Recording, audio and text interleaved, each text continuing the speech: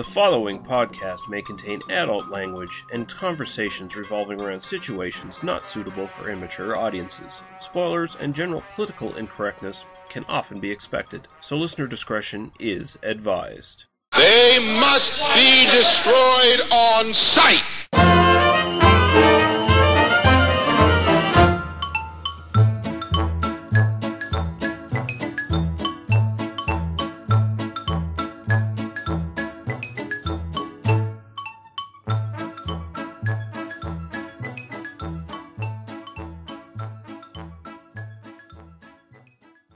Hello, welcome once again to the Must Be Destroyed on Sight, a movie podcast. I am back with my co-host Daniel Harper. How you doing, sir? Doing well. About to open a beer, so always doing better once that's open. What are you going to be drinking tonight? I've been drinking, it's kind of it's funny because I'm a beer geek, but I really don't exercise that this much these days. I pretty much just drink my favorites, but, I buy Two Hearted by the case at Costco these days because my job gives me a membership. It's only like $30 a case or something like that. Canada prices, that would be, ridiculous. Yeah. But, no, works out, so that's what I'm drinking right now. It's kind of what I drink almost every night these days because that's a deal you can't pass up. Are we doing a beer podcast again? This seems very familiar. I will throw a little bit in there. Why not? I always sort of assume that this podcast is fueled by alcohol at the very least. So I'm drinking Boxing Rock's Sessionista Bold Session Ale, which is a new version of a previous release. Now at 4%. It was at 4.5% before, and actually it had a lot more flavor at that point. So as they often do. Yeah. Tonight we're going to be talking about villains, our favorite film villains, and we'll be definitely getting to that here soon. First, before we get to comments, actually, we'll go to what you've watched recently, Daniel. Well, I've got two, and one I actually saw in theaters. I saw the new Pixar movie, Inside Out. Okay. I don't know. I'm beginning to kind of get the impression that Pixar has been losing quality since the Disney buyout. Mm-hmm. Inside Out is not a terrible movie. In fact, it's a good movie, but it's just a good movie. Whereas, back in the day, Pixar was like the gold standard for, impeccable quality for movie after movie after movie. I was kind of walking into it, and my wife will tell you, I was walking into it expecting the first 7 minutes of Up just over an entire movie, like that level of just, it is just going to hit you that hard. Yeah. And so maybe that expectation was a little bit high for it because it does have this nice kind of emotional resonance, and it is a lot of fun. I like the fact that it's got two female leads who are pretty much you follow throughout the film. Really three if you count the little girl. But it's a perfectly fine movie. I enjoyed it. I might see it again just to see if maybe my expectations were a little high the first time. Yeah. But it definitely wasn't insta classic the way I was kind of expecting it to be. But it's definitely worth seeing, particularly if you've got children or if you need a date movie. It'd be a great date movie.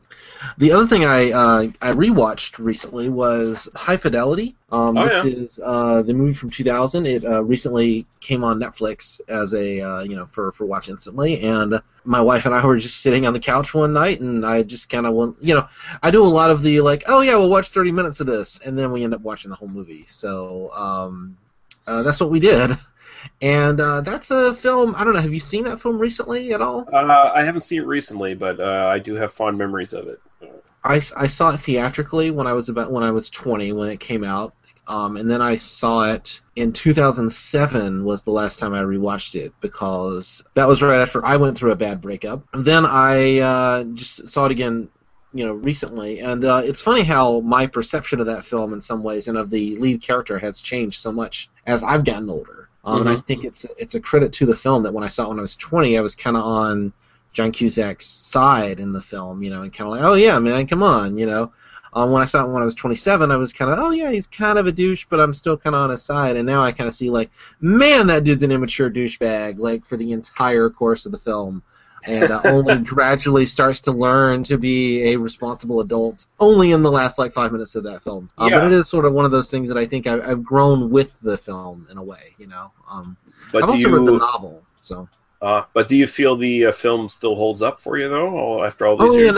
Absolutely. I think that, the point of the film is that John Cusack is supposed to be a douchebag. You're not really supposed to root for him. I had a similar experience, and I think I discussed this on the podcast a little while ago, rewatching Fight Club, maybe 6 months ago or something like that.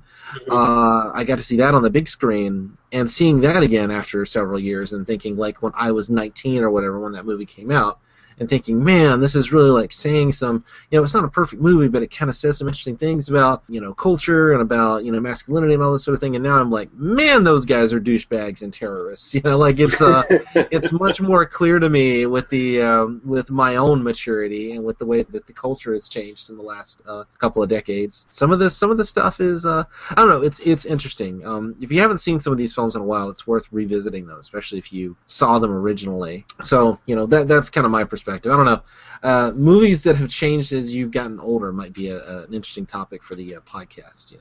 That would be that'd be a good one to look into, definitely. But definitely see High Fidelity if you're interested in that sort of thing. I mean, it does have just an amazing soundtrack, if nothing else, and it's such a portrait of this kind of like what geek culture can be. Both of it's positive in terms of bringing people together, and in terms of the kind of response to outsiders, and it's Jack Black before he was really annoying, It's interesting to see Jack Black doing the same shtick that he's kind of doing now, but like back when it was fresh and original and not family friendly. That's one of his first. It's not one of his first film appearances, but it's one of the ones where his sort of persona now was being established. It's also proof that Jack Black works best as a supporting actor. I agree. That persona at full length is not necessarily as entertaining as I think the Hollywood machine pretended it was for a while. So, but he's really good. I mean, everybody's really good in this movie. It's absolutely worth seeing. I just recently saw that did pop up on Netflix, and I just haven't gotten around to watching it, but I am going to be rewatching it. So it's one of those worth rewatching if you're bored on a Friday night, as I was. Yeah, I totally blanked on shit I watched, and it's weird because I actually watched like a whole hell of a lot of movies in the last week or so, but I just totally blanked on everything I've watched. But we do have some comments, and we're going to get to, this should take up a little bit of time, actually, because we do have one really lengthy comment, which is pretty good. But first, comment from a mutual friend, Jameson. He commented on our Sex Comedies Part 8, which was our Revenge of the Nerds episode, the final part of our series. Guys, topical and more recent, stuff people care about. LOL, guys, please something even remotely cool.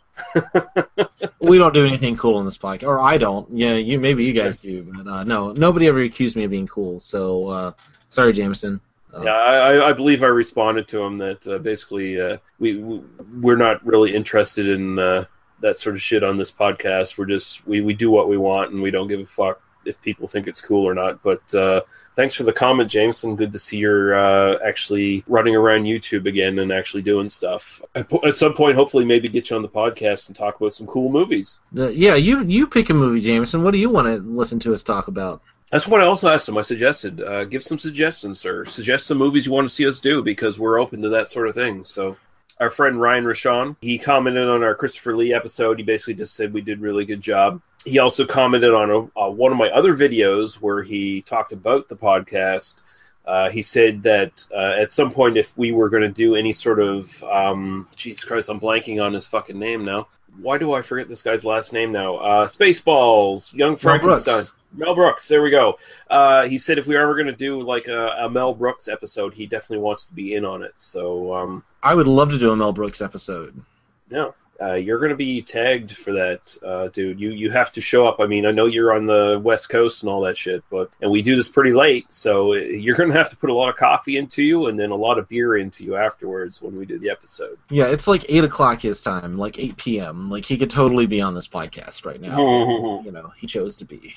Except he's probably doing something way more fun than chatting about movies on a Friday night. So well, he's a busy man. He's got breweries trying to take his homebrew recipes and ruin them, and he's got all kinds of other stuff he's doing. So I mean, yeah, again, two people that we know who are both way cooler than us. That's just...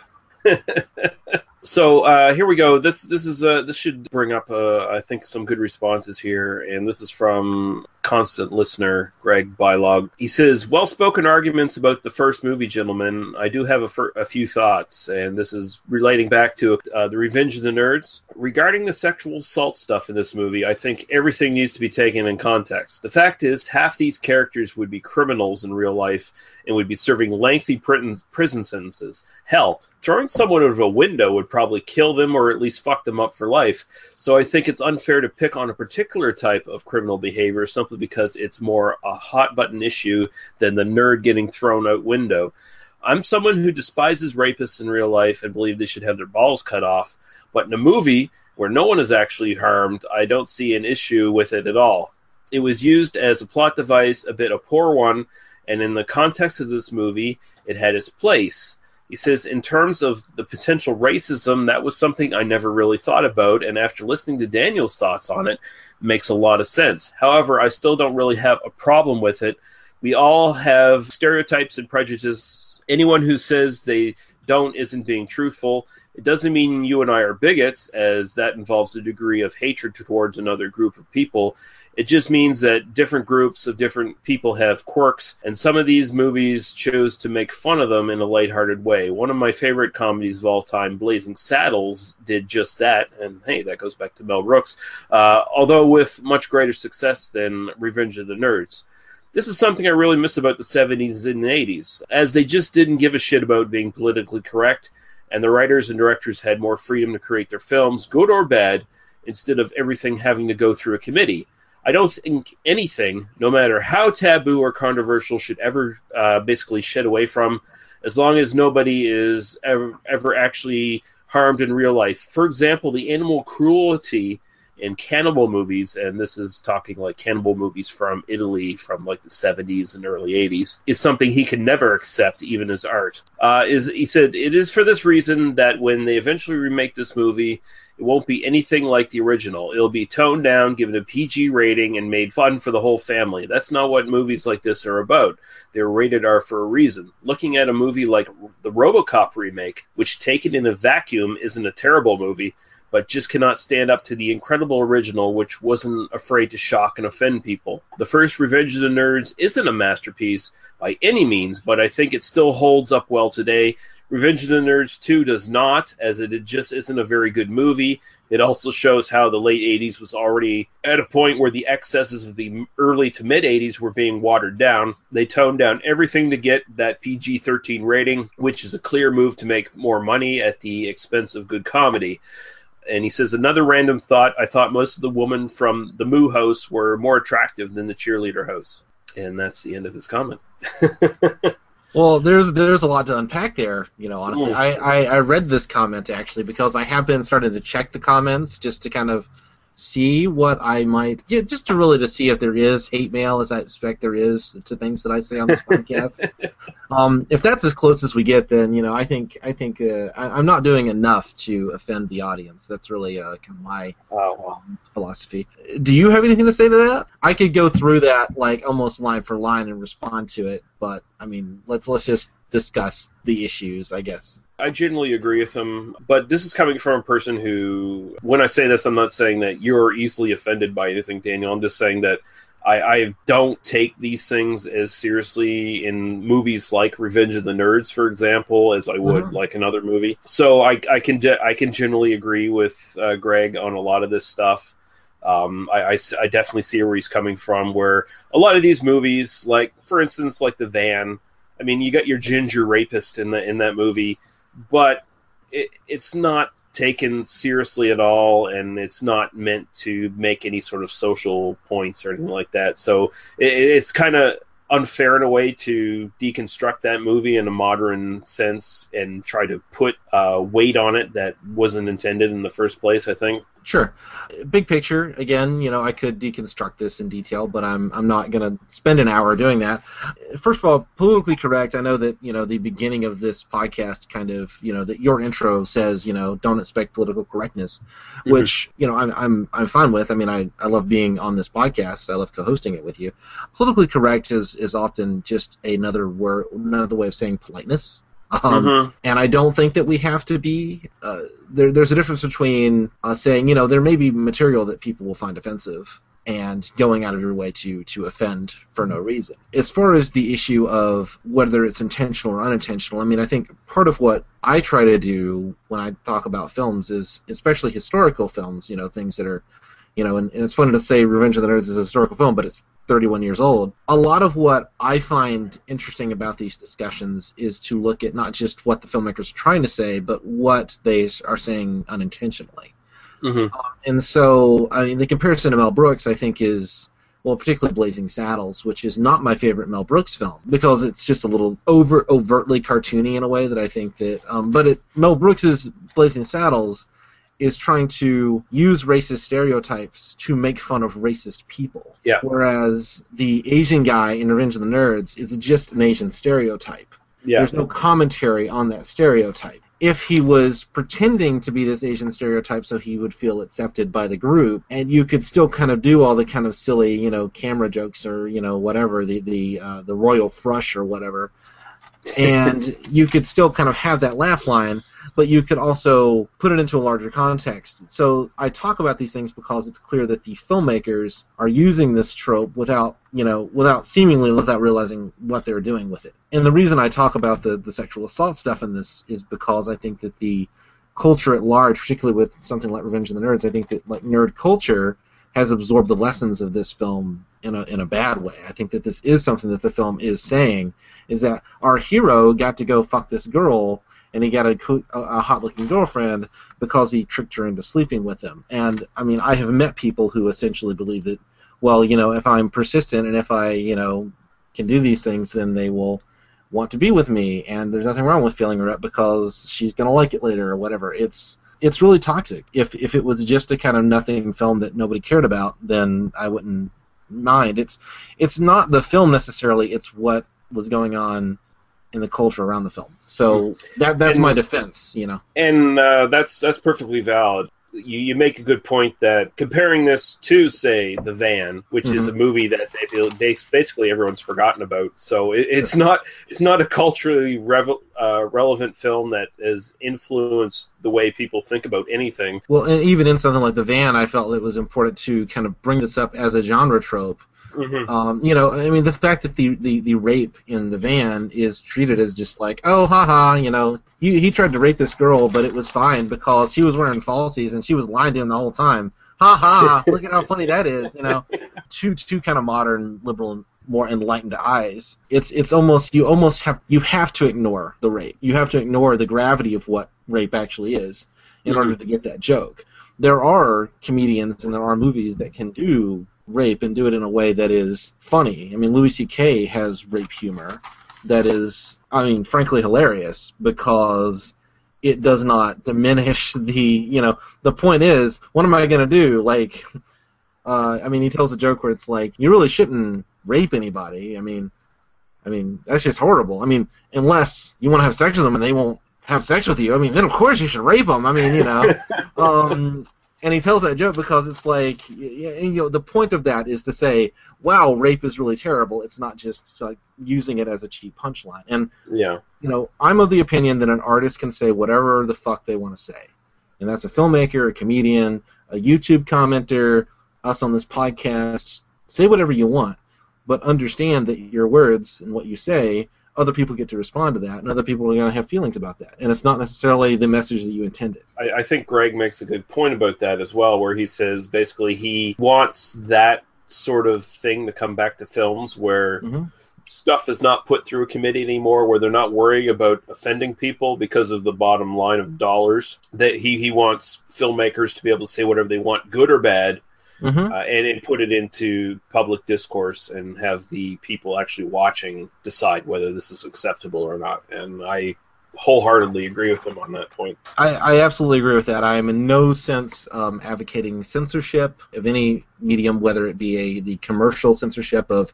the MPAA, for instance, or the legal government censorship of, I'm not advocating any of that. I'm not saying that everything has to run through any kind of PC police or moral authority or whatever. But I do think it's important that, these conversations stay open. And a lot of times what people mean when they say, well, I'm just telling a joke and I'm just being politically incorrect, is I get to say what I want and I don't want you to tell me that you don't like it.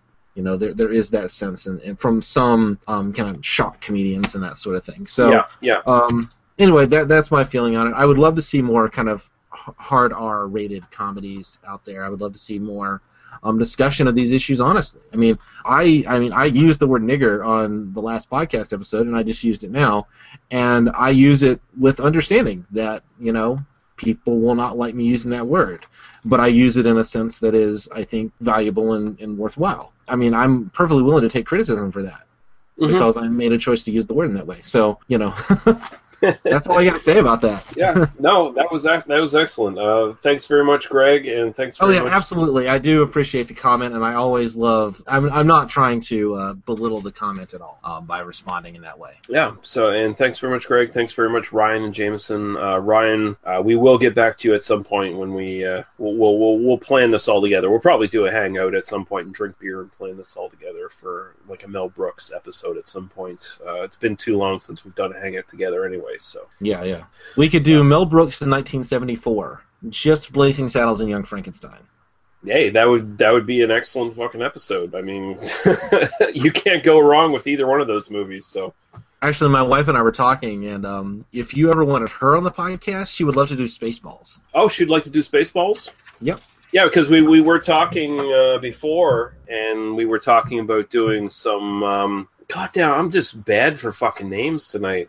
Pink Flamingos and stuff like that. John Waters. John Waters. Yeah. John Waters. Yeah, we were thinking about like doing a John Waters episode at some point and getting Shayna on. If she wants to do Spaceballs, hell yeah, we could get her on and do Spaceballs as well. No problem.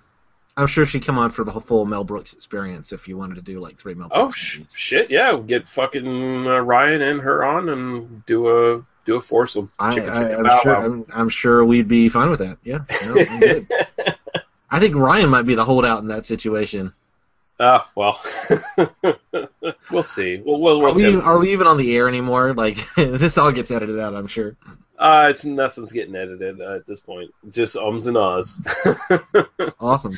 Yeah. So we're going to get into the main sort of meat of this episode, I guess, and we're going to be talking about movie villains, our favorite movie villains. We're just going to be basically taking turns throwing out villain names from movies that we really love, and we're going to talk about them. I think we might get into some discussions about whether they necessarily are really villains, and depending on what movie they're in and the context of when the movie was released and how it plays now today. Definitely have. I know I have a huge list. I was trying to keep it small, but now I have a shitload of stuff on here. And I know Daniel's got like 20 or so on his list. I actually just added one as we were talking because I thought of it and thought, how did I not think of that guy? I literally, what I did with it when I made this list is I just sat with a notebook and just started writing down names. And like literally I was like, well, I'll just start deleting them. And then I was just like, maybe I'll just not say some of them on the podcast because there are a few that are kind of, I would literally just kind of hemorrhage shit out. Without research, like I didn't like look shit up. It was literally, because I just started going through who are my obvious ones, who are the ones that I have to say, and trying also to not like Hannibal Lecter isn't on this list, Darth Vader isn't on this list. So I tried to go not super obscure. Some of them are more obvious than others, but like I tried to kind of go a little deeper than that. All right, so Daniel, I'll let you go first and throw to pick. Just to get this out of the way, just so that you don't get to take this one, because this is one of my favorite movie villains. Henry Fonda in Once Upon a Time in the West. One of the great revisionist 60s westerns. Great villain performance, those piercing blue eyes. Shoots a kid in his very first shot. What else can you say? They don't make him like that anymore. The best thing about that movie, and I'm sure we're going to review it at some point, that movie is all about sort of the mythology of the modern American Western. He is basically the archetype, the culmination of all bad guys in Westerns to that point. He is just a stone cold psychopath, and it's so good because it's the juxtaposition of the fact that this is a guy who was a beloved hero in movies. Like, he had maybe played a villain maybe once or twice in his entire career before then. Other than that, this is the guy who played Abraham Lincoln. This is the 12 Angry Men. This is the hero from 12 Angry Men. Like, and if you for me, if you want to see like Henry Fonda, put these back to back. This is who this man was as an actor. That's all you got to say about that. This is him playing that, taking all that warmth and humanity and that kind of moral rectitude that he shows in so many of his other roles, and just turning it completely on its head and doing this icy cold, steel, blue-eyed killer, and showing just how menacing that can be. It's an amazing performance, an amazing role, and getting into the question of what really is a villain, you could argue that the encroach of civilization into the West is the real villain of Once Upon a Time in the West. Yeah. Man, I don't really want to get into it too much because I'm kind of anticipating doing an episode on it at some point. Well, okay, so we shouldn't talk, but for me, as I was making this list, I realized that so many of my favorite films don't really have a clear villain, that the heroes are battling some larger institutional force or some like it's more amorphous. Yeah. And so for instance, one of the great heroes in movie history is Gregory Peck in To Kill a Mockingbird. Is Atticus Finch, but he's not fighting. I mean, there is Tom Ewell is the villain of that. But that's not really who Atticus is. Atticus is fighting the vestige, the huge structure, the superstructure of racism in the South in the 30s, But racism in the South in the 30s is not like a name you can put down on a list of greatest villains. Yeah. It's interesting kind of thinking about what makes, that often you think like the great hero has a great villain. Like there's this Manichean kind of battle going on. Many of our great heroes don't really have great villains fighting them, and some of our great villains are fighting, or don't really have a hero that's standing up against them. So I did kind of notice that making this list. Anyway, that's my philosophical conversation. Because Once Upon a Time in the West, like Frank is definitely a villain you can identify with. Like he stands out, but really the biggest villain in that film is actually Progress, because that's what's killing everybody in that film. Right. Because that film's about a change in society altogether, and it's heralded in by the train. And Morton is the closest personification of that sort of progress in the film, but even he's a pathetic, tragic figure. I think the first one I'm going to pick is Scorpio, played by Andrew Robinson in Dirty Harry from 1971. Sure.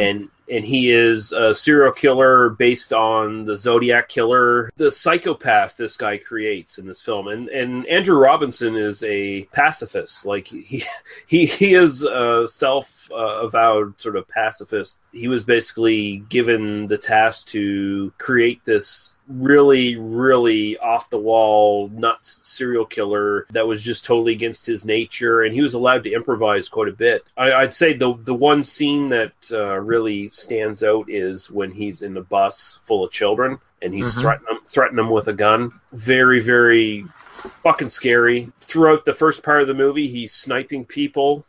Some stuff comes into this about the protection of the rights of criminals in this movie, where he basically gets off scot-free because he's a victim of society and the cops are victimizing him. And just a great performance, a great villain, a very memorable villain, and a good counterpoint to Clint Eastwood's Dirty Harry Callahan, who is verging on the edge of becoming a vigilante himself because he can no longer work within the justice system as it's structured. Absolutely. And again, this kind of gets into, what makes a villain. There is certainly a reading of this film where you could say that Dirty Harry is himself a villain in this film. Yeah. That a rogue cop willing to do the things that Dirty Harry does in this film is just as dangerous, if not more so, than the serial killer himself. So you could, without defending the actions of the serial killer, obviously, there is that kind of line where there is a kind of the leftist, there is kind of this leftist conversation around Dirty Harry. That calls Dirty Harry, like, the message of the film is ultimately a fascist message. That, what we need is a strong law and order without, like, without kind of moral limits that is not answerable to sane society. Who will keep the bad guys away from us. And as we have learned from Ferguson, Missouri, and many other places, that's not at all what we want from our police forces. I'm gonna not talk about that every time we mention a villain, but I think a lot of the ones on my list kind of work on that same level of, depending on how you view it, Clint Eastwood is also a villain in that film. I actually have one that kind of works in that same way. I'll just go ahead and throw that one in now. I actually have two actors who are opposing one another in this film, and you're going to laugh when you hear the names because it's going to be a laugh of recognition. But if you've seen the film In the Loop, I don't think I've seen that, actually, no. In the Loop is a political movie. It's kind of a satirized version of the run-up to the war in Iraq, right? Okay. It's a British film. Yeah, okay. Yeah, okay. And it's based on The Thick of It, which was the TV show at the time. Yeah, okay. And it's kind of an extension from that, but it's got some other stuff. But you're laughing now because I'm going to say Peter Capaldi is the protagonist of that film, and he's the current Doctor of Doctor Who because I do a Doctor Who podcast, so he's always in my mind. But I actually discovered him here first. I saw In the Loop, and I'm like, this guy is amazing. Peter Capaldi is sort of the protagonist of the film, but James Gandolfini is opposing him. Yeah. But James Gandolfini is actually kind of on the side of what we now would recognize as right and good and like opposing the war and all that sort of thing. So depending on whether you view the villain as the person who is kind of moral rectitude or the person opposing the protagonist, depending on how you view a villain, they're kind of both villains, but neither one is really a villain. Yeah, it comes down to which one you think is more detestable, honestly. Right. Because Absolutely. Capaldi is just a piece of shit of a person. Like he is just the most disagreeable, nastiest, venom-spewing person you could think of possibly. I mean, he has no respect for anybody. He just basically verbally knocks people down in almost a poetic way with his insults. He has the most creative swearing I've ever seen in a movie. It's amazing, like the writing, but also his performance is just amazing. Yeah. And when, and James Gandolfini totally, like, they have one scene together in a bar where they're trading kind of, veiled barbs, basically, that are not really that veiled. I mean, they are just going at each other with words and, like, intention and meaning. And when James Gandolfini died, that was the moment that I thought of him. Like, when you say, like, what is your James Gandolfini moment? People go to The Sopranos or they go to some other things. But for me, it was right there, that scene with Peter Capaldi and In the Loop. So definitely see that movie. You should see that movie. Yeah, I have seen it. I totally forgot about it. I forgot the name and everything. But I was like, oh yeah, shit, yeah, fuck. My next pick will be Little Bill Daggett, played by Gene Hackman in the movie Unforgiven from 1992. I just really loved his characterization in this. He's much like Clint Eastwood's character in this. He's a survivor of the gunfighter era. But he is a stone-cold psychopath, and he is basically controlling a town with a stranglehold. He is very much the sort of kind of fascist kind of character in a lot of ways. But at the same time, he doesn't think he's bad at all. Like, this is a guy who is more worried about building his deck for his house that he's going to retire in and all this stuff. It's kind of pathetic almost. I just found him incredibly menacing, incredibly vicious, and what made that performance so great is that he thought he was totally in the right. Everything he was doing was justified, even up to the point where he basically whips Morgan Freeman to death to get information out of him to try to find Clint Eastwood's character. So, yeah, ironically, I have not seen Unforgiven. So, oh, really? It's one. I know it's a classic. I actually saw the last 10 minutes of it or so on like HBO or something many years ago. And I went, oh, this is a fucking movie I got to see. But I have not actually seen the film, which so I don't really have commentary on it because I haven't seen it. But everything I've heard is that it's amazing, and that definitely should be a movie I need to see. Like, it's a great performance. I think it's one that sort of gave Hackman a bit of a career resurgence, because this was a guy who was the fucking boss in the 70s, like up with him and like Donald Sutherland and guys like that who were just kicking out great movies in the 70s left and right.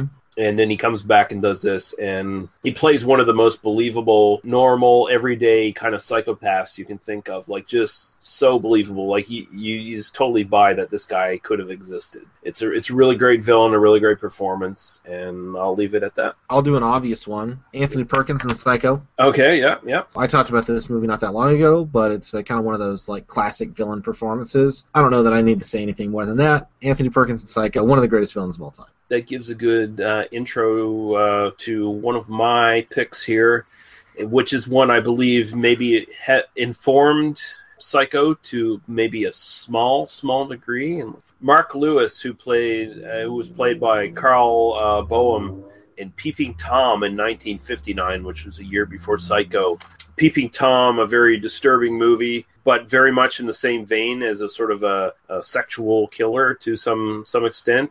Anthony Perkins, he's, dressing up as his mother and killing women. This killer in Peeping Tom, he photographs women while he's killing them, and then he just discards women like trash, literally into dumpsters and stuff like that. Very, very shocking for 1959, like incredibly shocking for 1959, I think.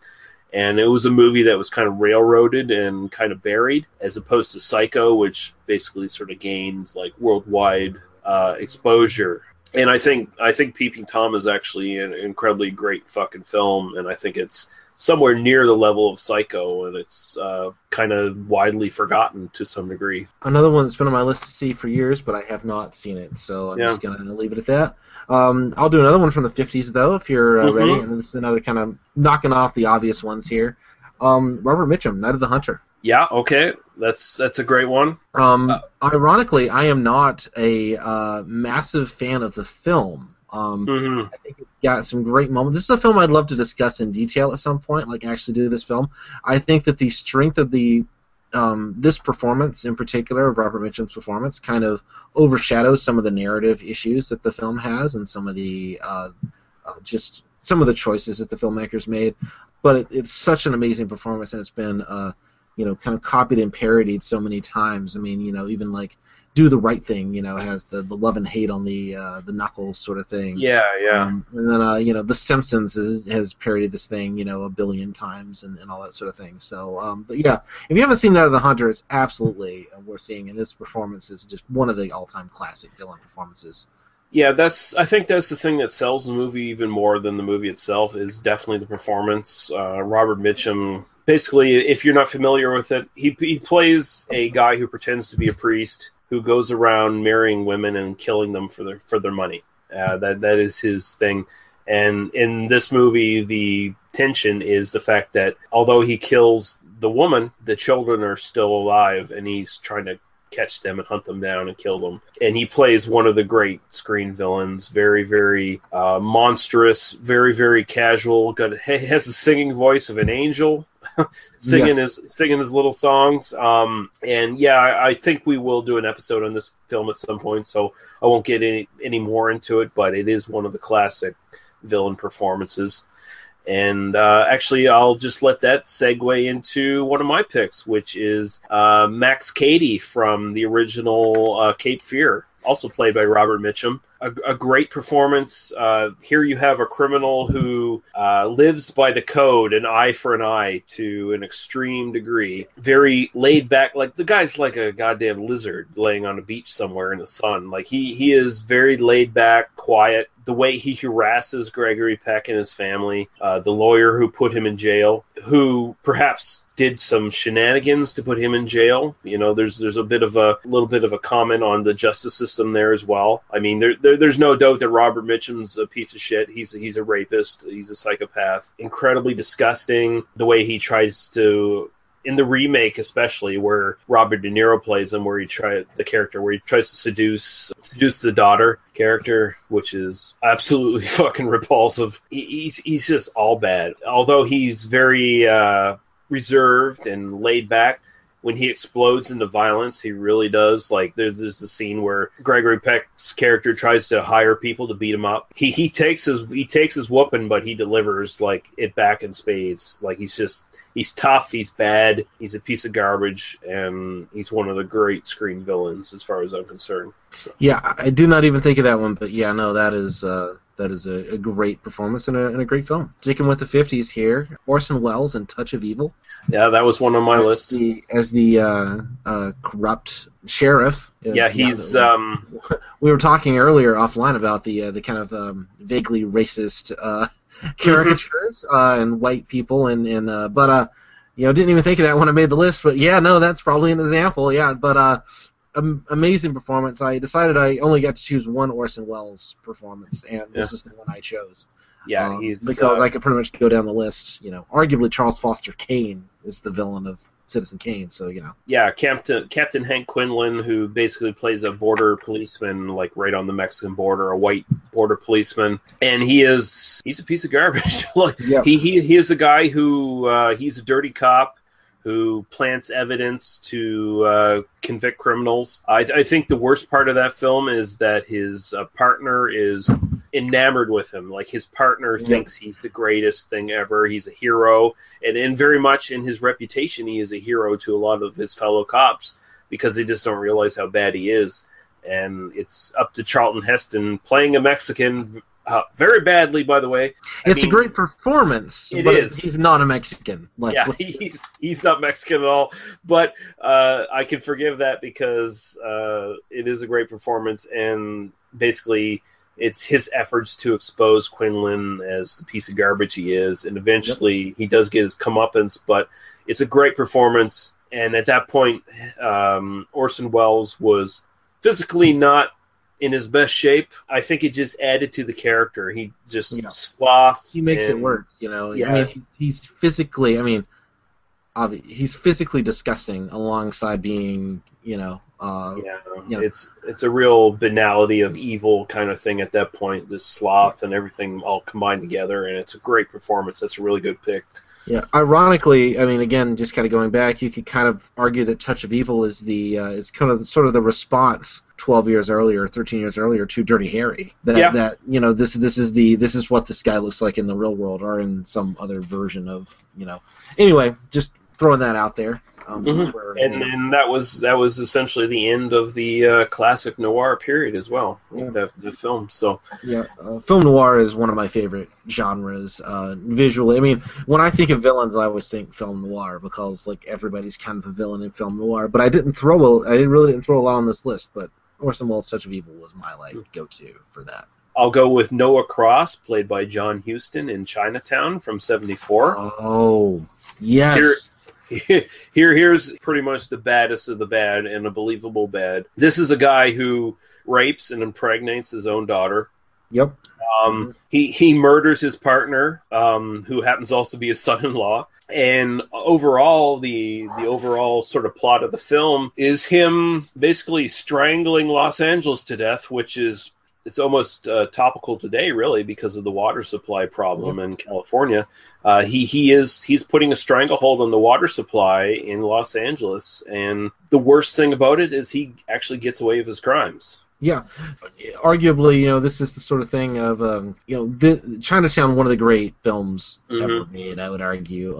Probably Polanski's best. I agree. Although I really love Knife in the Water, one of his early films. But I mean, I would probably argue that Chinatown is his greatest film. Great performance. I mean, I was thinking, the funny thing is, I was thinking of Chinatown as great villain, and completely overlooked John Huston in the film. Yeah. Because for me, it's one of those institutional forces kind of films. It's John Huston is the personification in a lot of ways. If you look metaphorically, of the kind of the sinister cabal of bureaucrats that are building this, water system. Arguably, you could say, well, yeah, but Los Angeles wouldn't exist without this thing having been built. But at the same time, what did they do in order to make it? And, it is kind of one of those, we are all complicit in this sort of points because our modern world is built on these kinds of trade-offs, and that's late stage capitalism for you. But great performance and a great film. Let's talk about the ladies. Should we talk about the ladies? Yeah, I got some ladies on my list. Yeah. Sure, I'm interested to see because again, you go through this list, and part of the institutional sexism of the entertainment industry is simply that women don't get these roles very often. It's true. I was specifically I need to put some women, I need to put some people of color on this list, but it's a bunch of mostly dead white guys, honestly, because those are the people that really get those juicy roles. One of the smaller films and one of the smaller roles that I'm definitely going to throw in here is if you've ever seen the Sam Raimi film A Simple Plan. Yes, yeah. Bridget Fonda. Arguably, when you first see her, she's this loving housewife. She's pregnant. She's all these things that you want from middle class existence. Yep. And once there's money involved, she turns dark and cold and calculating, and she's really the one driving the plot, driving the kind of the evil mastermind kind of plot side of it. Another film that a lot of people have kind of forgotten these days, but phenomenal film and an amazing performance. I like how she basically changes on a dime. Like, the film makes a point that people aren't necessarily what you think they are. You are comfortable with people around you. You think you know them, but when an opportunity or some sort of situation like this comes about, you really start to see maybe perhaps people's true colors. So you get like Bill Paxton's character, who didn't quite realize who he married. and Bill Paxton usually plays the scumbag in a lot of films. Like he has a pretty good track record of playing really not necessarily bad people, but people who are morally bankrupted to some degree. Like the giant piece of shit in Weird Science. Like, let's just put that.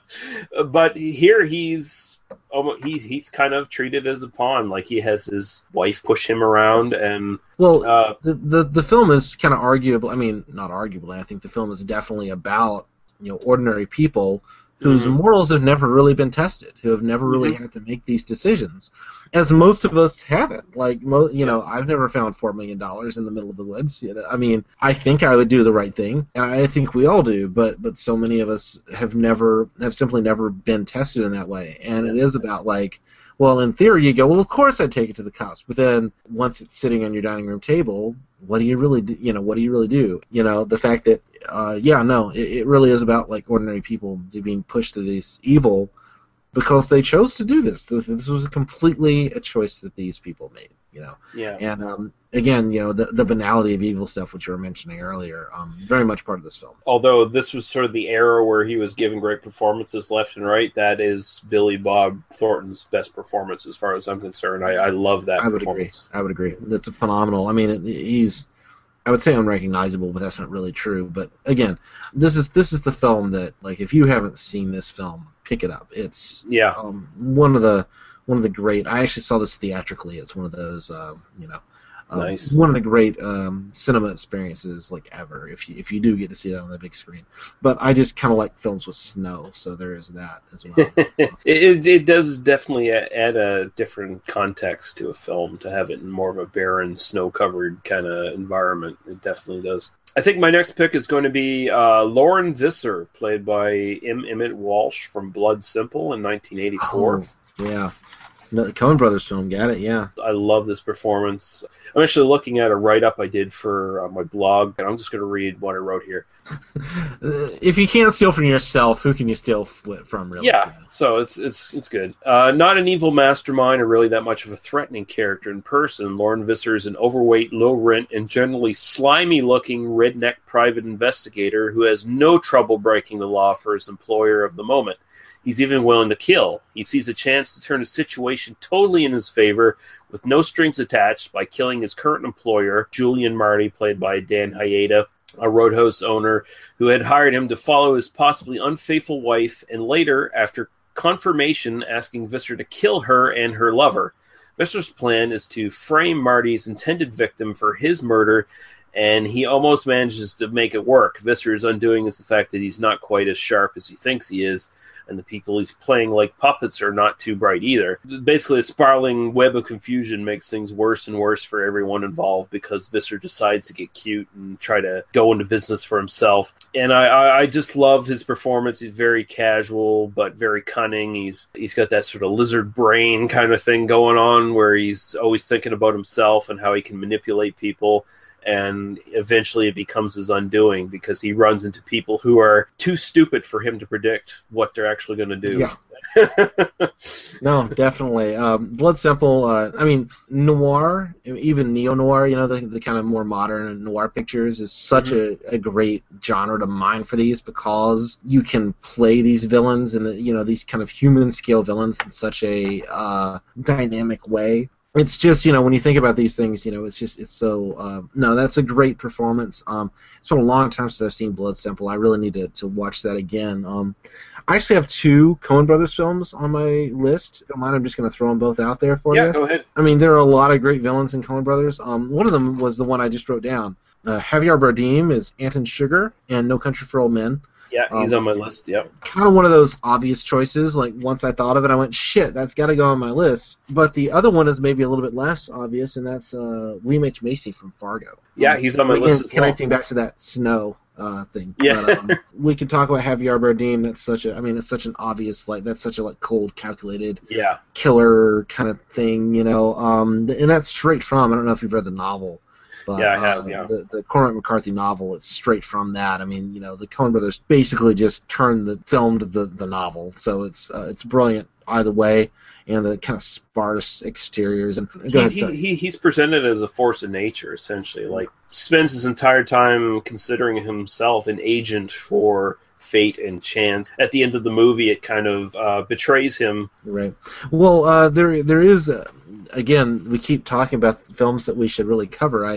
There is this kind of reading of the film where what eventually causes Sugar's downfall is that because if you remember, his shtick is that he makes the person flip the coin, and you flip the coin, and then heads you die or tails you live or whatever it was, and the woman refuses to flip the coin, and then you don't see him kill her, but you see him walk out and he checks his shoes, but she was refusing to flip the coin, so essentially he killed her without. So once he steps away from being a force of nature, he is now subject to the forces of nature, and 2 seconds later he's hit by a car.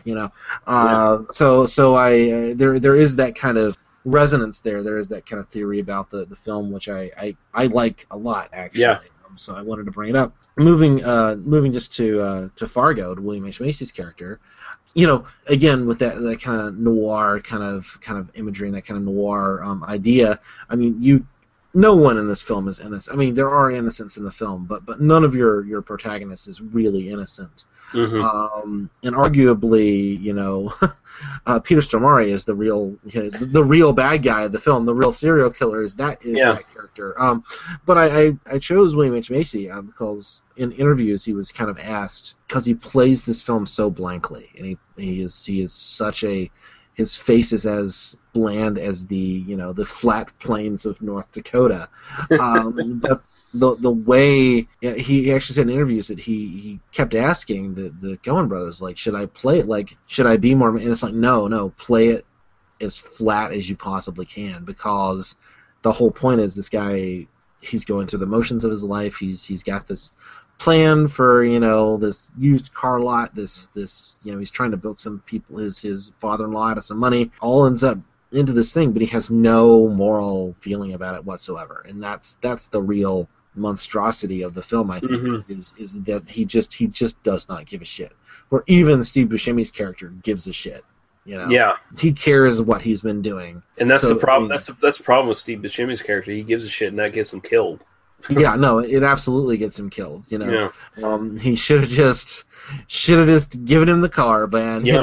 Done. But William H. Macy's performance in that, I kind of when I watched that the first time, it reminded me of Jack Lemmon from Glengarry Glen Ross, as sort of that sort of same kind of salesman who had fallen on bad times and was basically spiraling out of control career-wise. Basically, just that character gone bad to the point where he would do anything to get ahead. He's constantly trying to put a brave, smiling, fake face on everything he does, but deep underneath, he's just kind of boiling. Things are going wrong, and the stress is finally going to get him at some point. But a great performance, and he definitely is the villain. I mean, he just keeps trying to cover up his own tracks, and he keeps failing miserably. And it is a great performance. Peter Stormare, he was also on my list as well. Both these guys were on my list, and I like that character because he's very quiet and unassuming. And then they get to that scene where they pass that car and they have to kill the two people in the car, and it's just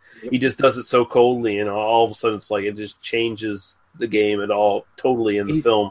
He's just that straight up professional. Yeah. And that's the point. Like, it's them or me, and so like. Oh, I don't even know if he's a professional. He is the same sort of character as like Mr. Blonde in Reservoir Dogs. He's just a pure psychopath who you can't trust his motivations at all. Like. I don't know. I mean, I thought about putting. I limited myself to one Tarantino character as well, and that wasn't the one I picked. But I mean, I would argue that Mr. Blonde, Michael Madsen's character in Reservoir Dogs, the whole point of Reservoir Dogs is he should never have been on that team because he is a psychopath. Mm-hmm. I think the clearer analog to Mr. White, who does what he has to do, Harvey Keitel's character, who does what he has to do because he has to do it, but isn't necessarily emotionally involved. Whereas Mr. Blonde likes causing pain. I think my reading of Peter Stormare's character in Fargo is that he just doesn't care. In that sense, he and William H. Macy are more similar than they are different. They just go about their things in different ways. Oh, that's cool. I like that. I like that, actually. With that. No, actually, I kind of agree with that. I kind of maybe think the comparison to Mr. White isn't quite as apt, but I won't argue it too much. I'll just say, like, I kind of feel like Peter Stormare's character is the kind of guy that if the people were hiring him and they actually knew what he was like, they would not hire him at all. Oh, right. No, I agree. Maybe more like Mr. Pink. Sorry, that because Mr. White has that moral side to him. Mr. Pink, or Steve Buscemi's character in Reservoir Dogs is probably the closest comparison because he is just like, I do what I have to do in order to do my job. So. Alright guys, we're going to cut it off there. When we got into this conversation on the night that we recorded, we didn't quite expect it to go as long as it did. So I'm actually going to be splitting this episode into 3 different parts for 3 different episodes. Also have a conversation to do with Paul as well on the same topic that I'm probably going to tack on to part 3. So those will be coming up in the next few weeks, and we'll still be recording regular episodes as well. I'm not sure if I'm going to put up 1 or 2 episodes a week for a little while, or if I'm just going to space these out, but they will be coming up. We hope you enjoy them. Thanks very much. We'll see you later. Bye-bye.